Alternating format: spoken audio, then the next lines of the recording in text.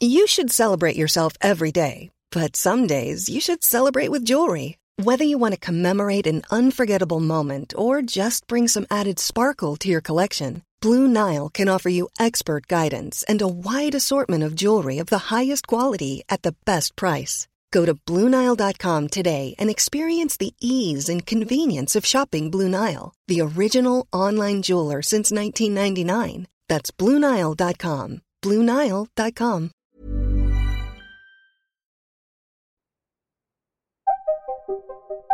The pandemic transformed the way we talk about the world. Our everyday vocabulary became infected with lockdown, quarantine, Zoom. And for central bankers, from the start of 2021, one word started cropping up with alarming regularity. Transitory. That was how they wanted to describe what was happening with prices. Prices were rising as everyone was trying to buy a new car or new home exercise equipment or anything that could make this new existence less awful. But supply chains were all gummed up. The Fed insisted that this situation, too much demand, not enough supply, would be short-lived. Here's Chair Jerome Powell in July. What I mean by transitory is just something that doesn't leave a permanent mark on the inflation process. At the end of last year, as prices hit multi-decade highs, he tried to hedge. So I think the word transitory has different meanings to different people. We tend to use it to mean that it won't leave a permanent Before mark. conceding, I think it's probably a good time to retire that word. But it was too late. Last month, Powell made a simple and stunning admission. We've had price stability for a very long time and maybe come to take it for granted, but now we see the pain. I'm old enough to remember what very high inflation was like. The Fed had let inflation get out of control. In other words, it had failed. You're listening to Money Talks from The Economist, our weekly podcast on the markets, the economy, and the world of business.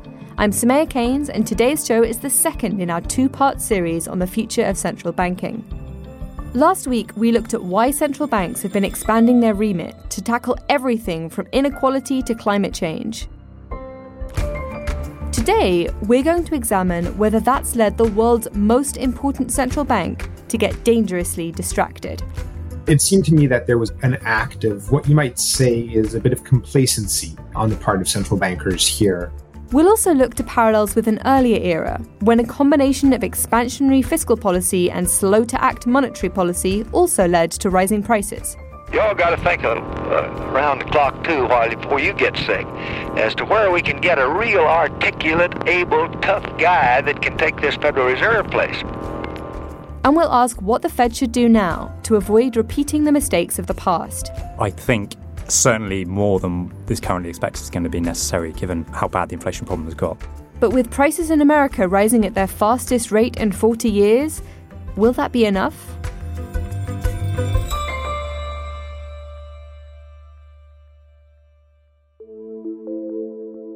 Inflation watching used to be the preserve of wonks in stuffy Washington, D.C. offices. And don't worry, we'll get to them in a second. But now, nearly a fifth of Americans say that inflation is the country's most important problem. We're riding out the inflation the best we can. Well, I notice it in almost every product. Fruits, vegetables, deli products. I can't really see anywhere that the prices have gone down, but they've gone up. The food is up. Everything's high. While many blame President Joe Biden, the reality is that the Fed is the institution that has the tools to stop rising prices. The result is the highest inflation in a rich world economy in 3 decades. So what went wrong? As we told you last week, our US economics editor Simon Rabinovich was on a tour of Fed policy watchers attempting to answer that question. And now he's here with us to tell us what he found. Hi Simon, how's DC? DC is lovely. Spring is in full swing. The cherry blossoms are still around. It's a nice time to be here. I am almost jealous, but I do not miss the summer that is round the corner. So Simon, you were the lucky correspondent who got to investigate our cover story last week, looking at this question of whether the Fed failed to act. Where did you start? Well, I started in some ways, Samaya, with what you discussed at the beginning of this show, which was the dramatic U-turn that Jerome Powell made last month. There's many different reasons why prices are rising in America and elsewhere as well, of course.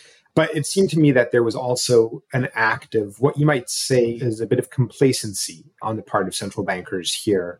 And not just central bankers. I mean, investors, analysts, economists writ large believe that high inflation, hard to control inflation, was something that more or less had been consigned to history. But with prices at the end of last year, continuing to rise when some people had thought that they might begin to dissipate. In fact, the most recent inflation reading was 8.5% year on year, the fastest in 4 decades. The Fed had to swing into action belatedly. And it swung into action in quite a big way. I think we'll see that at the next meeting early in May, where they're expected to do what you might think of as a double interest rate increase. Instead of 25 basis points, they'll raise rates by 50 basis points. That's a half percentage point. And the expectation is that they'll follow that up with 2 more meetings, 2 more double rate increases. So it's a very, very substantial tightening, and it's completely different from what members of the Fed's rate setting committee were expecting this time last year. This time last year, they were thinking that there was not going to be a single rate increase this year. Yeah, the Fed doesn't really seem to do drama-free U-turns, I guess just being such a big beast. But how do you think that the Fed got it so wrong? And maybe because we're being kind, maybe start with the most generous version of events. Right. We're being kind because, of course, it's not just the Fed. It really is the analyst community and investor community writ large. But I think the most generous interpretation to start with is that the Fed was fighting the last war. That was a question that I put to Bill Dudley, who ran the New York branch of the Federal Reserve for much of the past decade post the financial crisis. Well, I think you hit the nail on the head. They were fighting the last war. The last war was about inflation expectations being soft rather than firm. It was about a recovery that wasn't very strong. It was a very slow, long, difficult journey back to full employment during the last cycle. And this cycle, completely different. Fiscal policy, much more aggressive.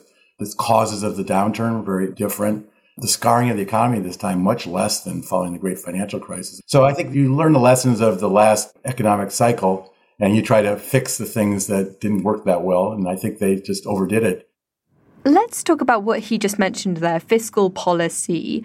I remember furious debates over the size of the stimulus, whereas it now seems much closer to the consensus that the stimulus was too big. And that's been a major contributor to the inflation that we're now seeing. Do you agree that that's now the consensus? Yeah, indeed. So, just as a brief reminder for our listeners, there were 2 big stimulus checks that were mailed out under Donald Trump. And then there was a third one at the beginning of the Biden administration. But if you just look at the size of the federal government's deficit, the budget deficit in 2020 and then in 2021, it was roughly 15% of GDP for 2 years running. That's massive. And it's especially massive when in fact there was already something of a natural bounce back from the closures at the height of the pandemic. And then, of course, on top of the fiscal stimulus, you also had very aggressive monetary stimulus because the Federal Reserve's monetary policy was so extraordinarily loose. So there were some economists who were very skeptical that all of this was going to end in potential trouble, including high inflation. One of those economists that I spoke with was Sonal Desai, Chief Investment Officer for Franklin Templeton Fixed Income, a big asset manager. When fiscal policy expanded so much, the Fed should have started removing stimulus. There was no reason to have both massively expansionary fiscal policy together with massively expansionary monetary policy at a time that the economy was likely to start growing strongly anyway, simply because the artificial piece which was holding the economy back, if you want to call it that, which was the COVID-related shutdowns, those were in the process of being unwound. So to me, this is where the origin is. Another very prominent critic of the size of the stimulus early last year was Jason Furman. He's an economist at Harvard University. He also had been the head of President Barack Obama's Council of Economic Advisors. He's calculated roughly how much of the high inflation that we're now seeing is a result of that fiscal policy. When I do models that ask the counterfactual, what would have happened if we hadn't done the December and March fiscal expansions, the fiscal expansions for 2021, I get inflation being 1 to 4 percentage points below what it actually was. So that means the majority of the excess core inflation was due to fiscal policy. That being said, we don't really usually have very high standards for fiscal policymakers. We think they're pretty political, responding to elections and the like. And so the fact that the Fed, in some sense, moved second after fiscal policy moved first and didn't change its move and is supposed to be a technocratic body might be even more concerning, even if it didn't add as much to inflation in the year 2021. So I think it's really fascinating that this is the direction in which the discussion has evolved. Last year, the focus on inflation was all about supply chains and when they might get back to normal. And so I think the focus point of the debate right now is that given that you had this incredible fiscal push, was it irresponsible of the Fed not to begin to withdraw some of its monetary stimulus earlier on? I guess in this particular story of inflation in the Fed, there's a key moment in August of 2020, which we haven't talked about just yet. This is when Jay Powell spoke at the annual central banking conference in Jackson Hole. And I remember this because he announced that the Fed was changing the way that it manages inflation. We will seek to achieve inflation that averages 2% over time. Therefore, following periods when inflation has running below 2%, appropriate monetary policy will likely aim to achieve inflation moderately above 2% for some time. That's the key thing. So instead of obsessively going for an inflation rate of 2% exactly, they're going to chill out. They're going to be okay with an average. That solved another problem that the Fed had been dealing with, which is that sometimes it was prone to tightening too quickly at the expense of jobs growth. With regard to the employment side of our mandate, our revised statement emphasizes that maximum employment is a broad-based and inclusive goal. This change reflects our appreciation for the benefits of a strong labor market, particularly for many in low and moderate income communities. This is what we talked about last week with Rachna Shanbhogue, our finance editor, as one of the ways the Fed was broadening its remit to account for inequality. Simon, what do you make of the idea that this was a distraction and in some sense caused their recent mistake? I don't know if it's possible to draw a direct causality between the broadening of the goal and the misstep. I think with this recovery over the past 18 months, there was this belief that as before the pandemic, they could let the employment market, the labor market, get extremely tight, inflation wouldn't take off, and that would be good for the broader objectives of having a very inclusive recovery and inclusive economy. And so indeed, I think when critics of the Fed look at where it may have gone wrong, they say that broadly speaking, the principles that guide the Fed, they talk about the flexible average inflation targeting framework, which is the newish monetary policy framework. In principle, the belief is that it's a good idea. The concern is with the way in which it was implemented. So here's Jason Furman talking about that. It was their statements where they said, we're not going to lift off until we've achieved maximum employment, that they abandoned the balancing, which central banks have to do. And you have to balance how far away are you from your employment goal? How far away are you from your inflation goal? The other thing was the asymmetry. They said, we are not going to act until we actually see inflation. They didn't want to do what they did in the last cycle, which is anticipate there might be inflation, so we need to get ahead of it. I think that was okay.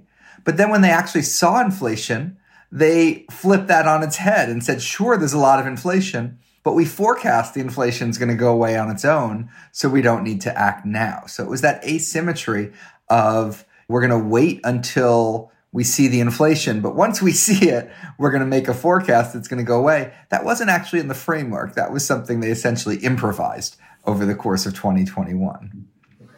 Another related criticism is that the Fed should have corrected earlier on. Here's what Bill Dudley thinks is going on. Well, I think the Fed was unlucky, but they contributed to the bad outcome, and it's hard to allocate blame for that. I think that it would have been nice if they had started to remove monetary accommodation, 6-9 months earlier. For example, they didn't even end the asset purchase program until March last month, which is really sort of remarkable when you think about it.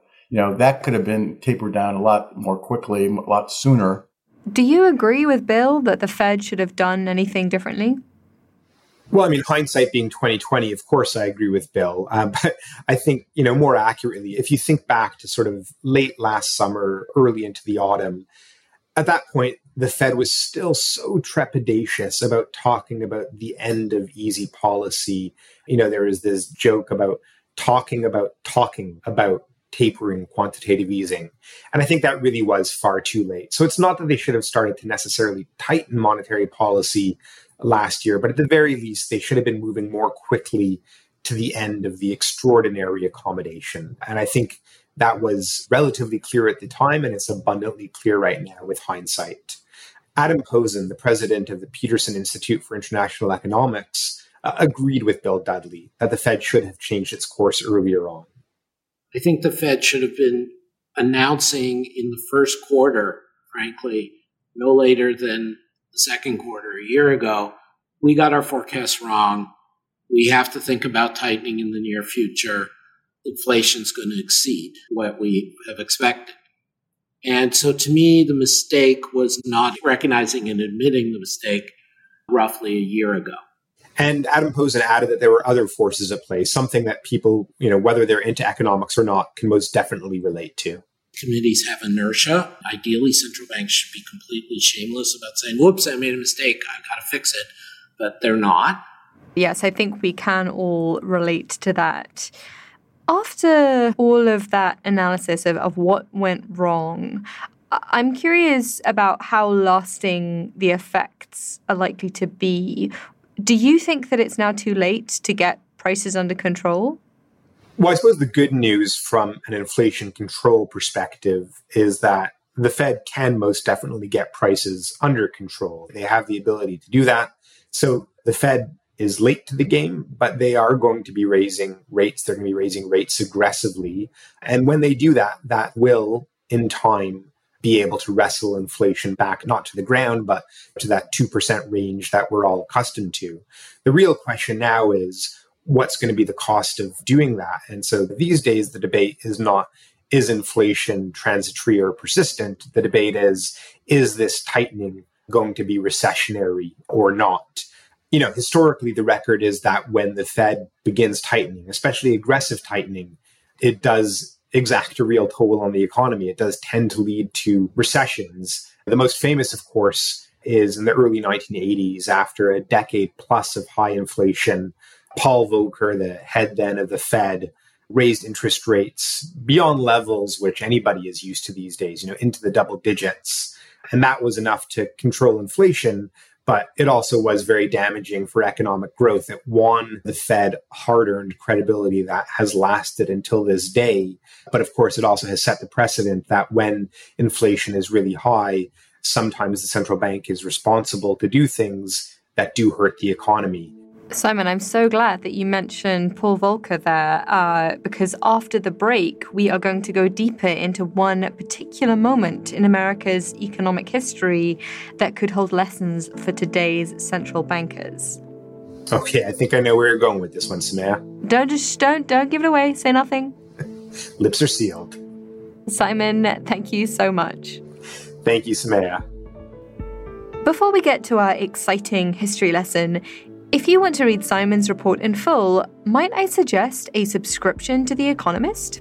You could even check out my piece, A Guide to Britain's Cost of Living Crunch, if you want to know what's going on the other side of the pond. You can get a special rate by going to economist.com/podcast offer. The link is in the show notes.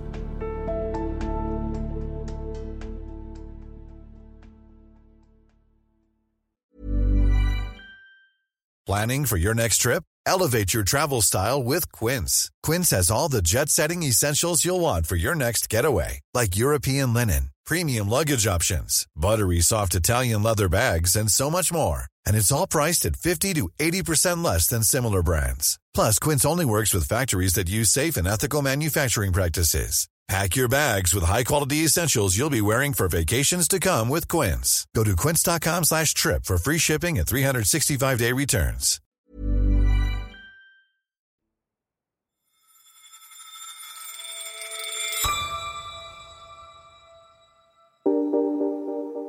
In last week's episode, our finance editor Rachna Shanbhogue, who we'll hear from again in a little bit, told us about the evolving role of central banks, including that moment in the early 1980s that Simon just told us about, surging prices and then surging interest rates, and then recession.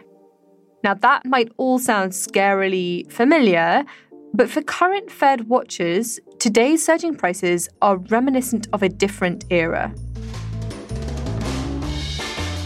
An era of tie-dye, twisting, and turmoil, the 1960s. William McChesney Martin Jr. was a bespectacled, tennis-playing Puritan. In 1938, at the age of 31, he became the youngest ever and first paid president of the New York Stock Exchange. And a new, smaller board of governors welcomes the youngest chief the exchange has had, William McChesney Martin, Jr. The most pressing need today is to start the flow of capital, which turns the wheels of industry. The New York Stock Exchange plays a vital part in this process. By 1951, he had set his sights on Washington when he took over as the head of the Federal Reserve. When Martin first took office, consumer prices were rising slowly and steadily by less than 2% a year. But by the time Martin stepped down from the Fed in January 1970, prices were rising by 5% a year. At a gathering to mark his retirement, instead of a victory lap, he offered an apology. He told the gathering, "We are in very deep trouble." Members of the House. The trouble started with President Lyndon B. Johnson, who took office after President Kennedy was assassinated. All I have, I would have given gladly not to be standing here today. In the wake of the assassination, Martin wrote Johnson a supportive letter. Bill, I just want to thank you for your most thoughtful and generous letter, and I appreciate it so much, and I feel quite comfortable and get strength from the knowledge that you're at that desk. Well, that's very nice of you, Mr. President. I was just delighted to do anything I can to be of help. You can count on me completely.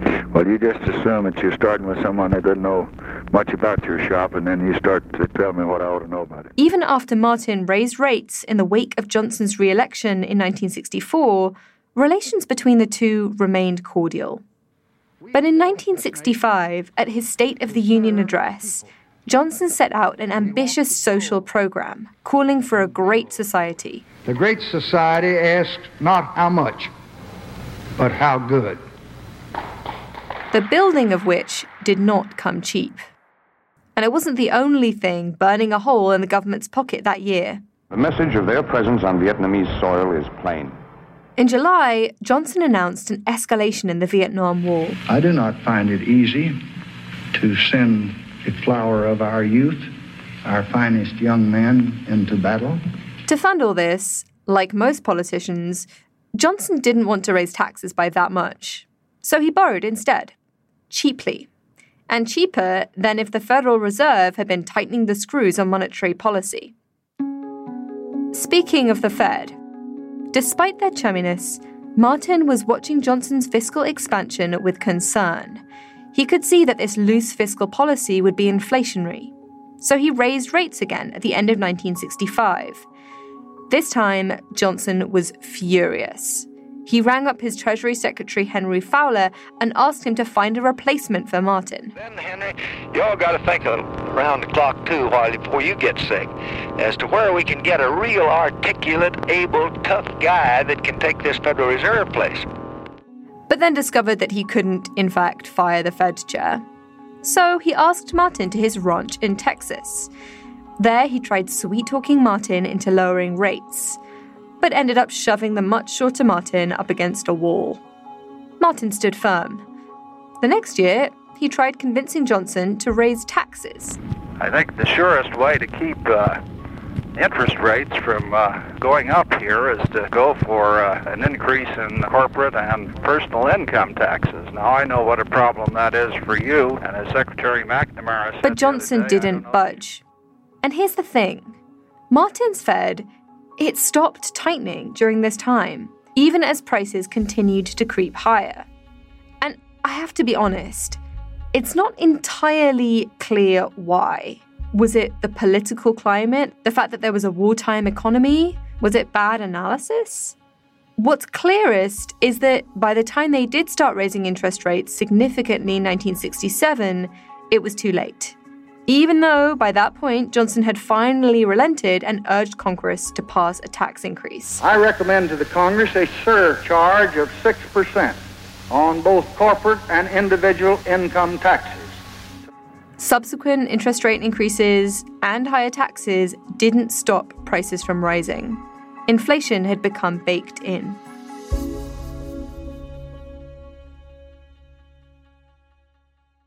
So that's a lesson in what not to do. But what should the Fed do now? To figure out the answer, I am joined by two colleagues, Rachna, who we spoke to last week. Rachna, hello. Hi, Tamaya. I'm also joined by Henry Kerr, our economics editor. Henry, hi. Hello. Okay, let's start with your assessment of what's going on. As we heard from Simon earlier, the Fed has pivoted dramatically to being quite hawkish, something like 5 or 6 rate hikes this year. Henry, do you think the Fed has gone far enough? I think it probably hasn't.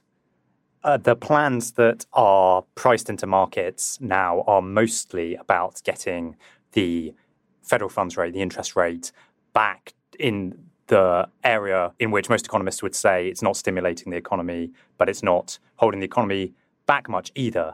It goes a bit above that estimated level, which is sort of 2 to 3 percentage points, but not very far above. And when you look at how high underlying inflation is in the US now, core inflation of 6.5%, wage growth of close to 6%, it's hard to see that will be enough to constrain inflation, given that the usual rule for getting inflation under control is that you have to raise rates by more above that neutral level than inflation has gone up. So that would point to rates in the zone of 5 to 6%, and that's not currently expected.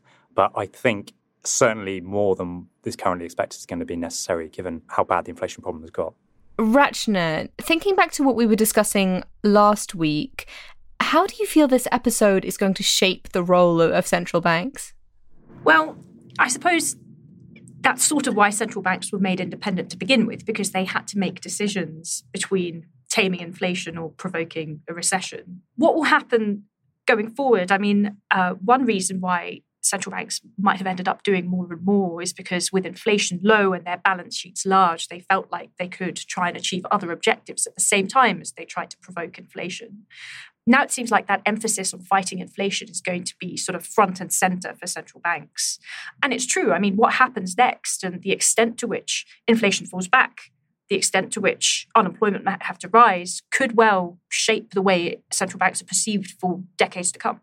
I think the interesting question here with respect to the Fed is where the Fed has gone wrong is probably by focusing too much on the employment side of its mandate over the past 18 months and not enough on the inflation side, which is a slightly more sort of traditional policy error than getting distracted by a whole load of other goals. So as well as this movement of central banking globally towards a broader set of goals, I think there's an interesting question of the extent to which between the traditional goals, if you like, of inflation and unemployment, the dial might move back towards inflation. I think it probably will.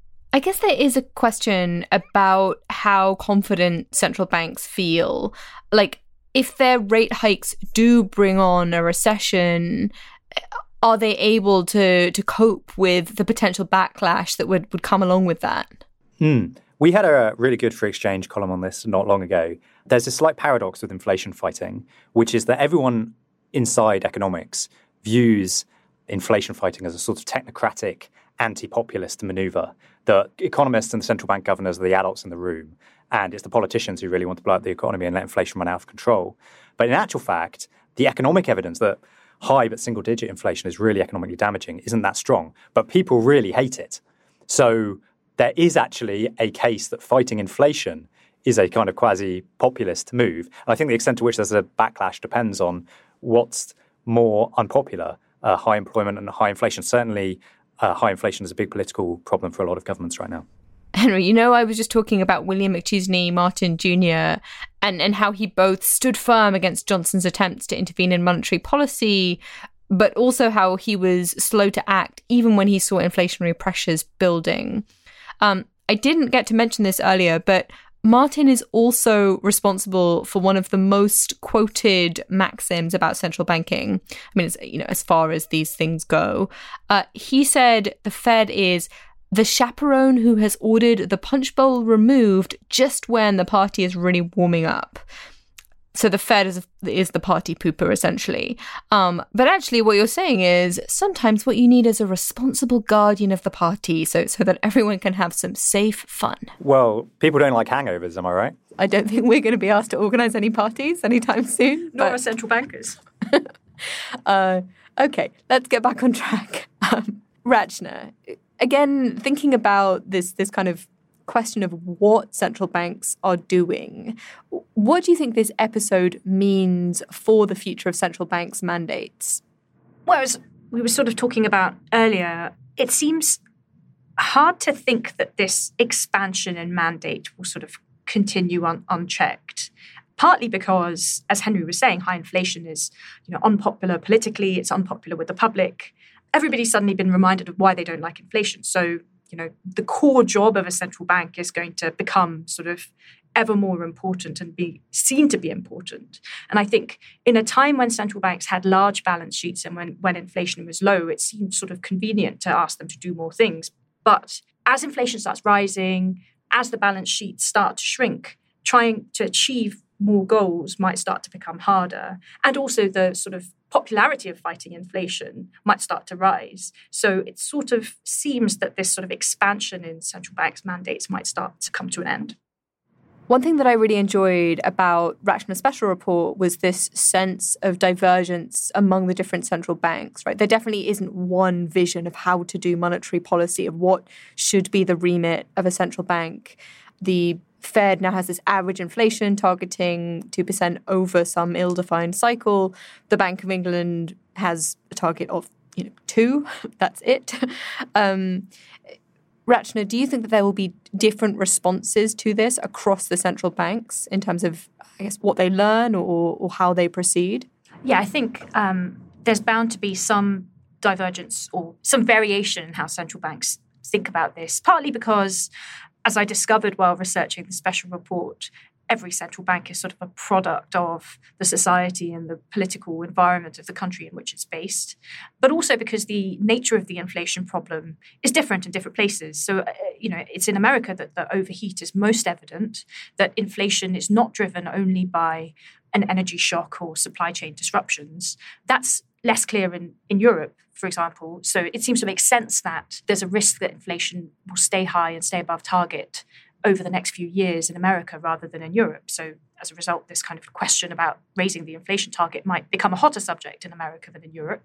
And also the question of how scary inflation is something that's quite hotly debated within the euro area. So, for example, Germans are notoriously inflation averse, and that might make it hard to imagine the European Central Bank's inflation target being raised as a result. Can I just jump in there? I think that one of the implications of what's happened in the US is people will look back on the switch to average inflation targeting, which is the switch that took place in August 2020, as a mistake. And some people will blame that framework for what's happened. The fact is that switching to average inflation targeting in the US did not imply that the Fed should have let inflation rise as high as it has to 8.5% on the CPI measure. They've failed to implement the new framework. So it's not actually clear that average inflation targeting is, in principle, a bad thing. There's lots to be said for it. It's just the kind of execution that has gone very badly wrong. And I don't know whether maybe that makes the Fed more conservative in future about changing the framework. But the fact is it's in this position now where the chances are that it's going to face this uncomfortable choice. Squeezing inflation out of the economy isn't very pleasant. Changing your inflation target isn't very pleasant. It has to hope that it gets lucky and the problem sort of goes away on its own if it's going to avoid these hard choices.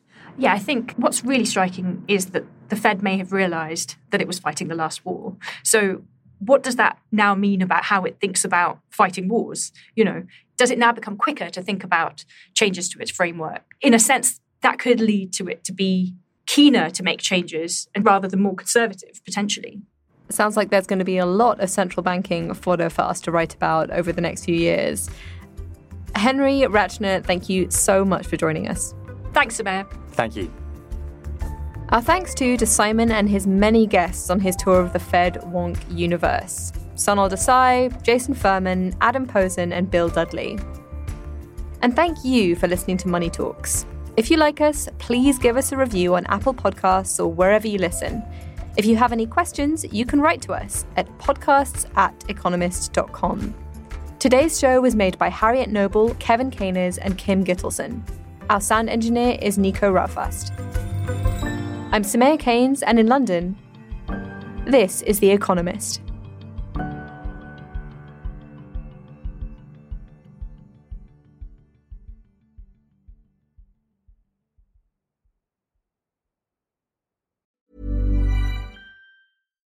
When you need mealtime inspiration, it's worth shopping Kroger, where you'll find over 30,000 mouth-watering choices that excite your inner foodie. And no matter what tasty choice you make, you'll enjoy our everyday low prices, plus extra ways to save, like digital coupons worth over $600 each week. You can also save up to $1 off per gallon at the pump with fuel points. More savings and more inspiring flavors make shopping Kroger worth it every time. Kroger, fresh for everyone. Fuel restrictions apply.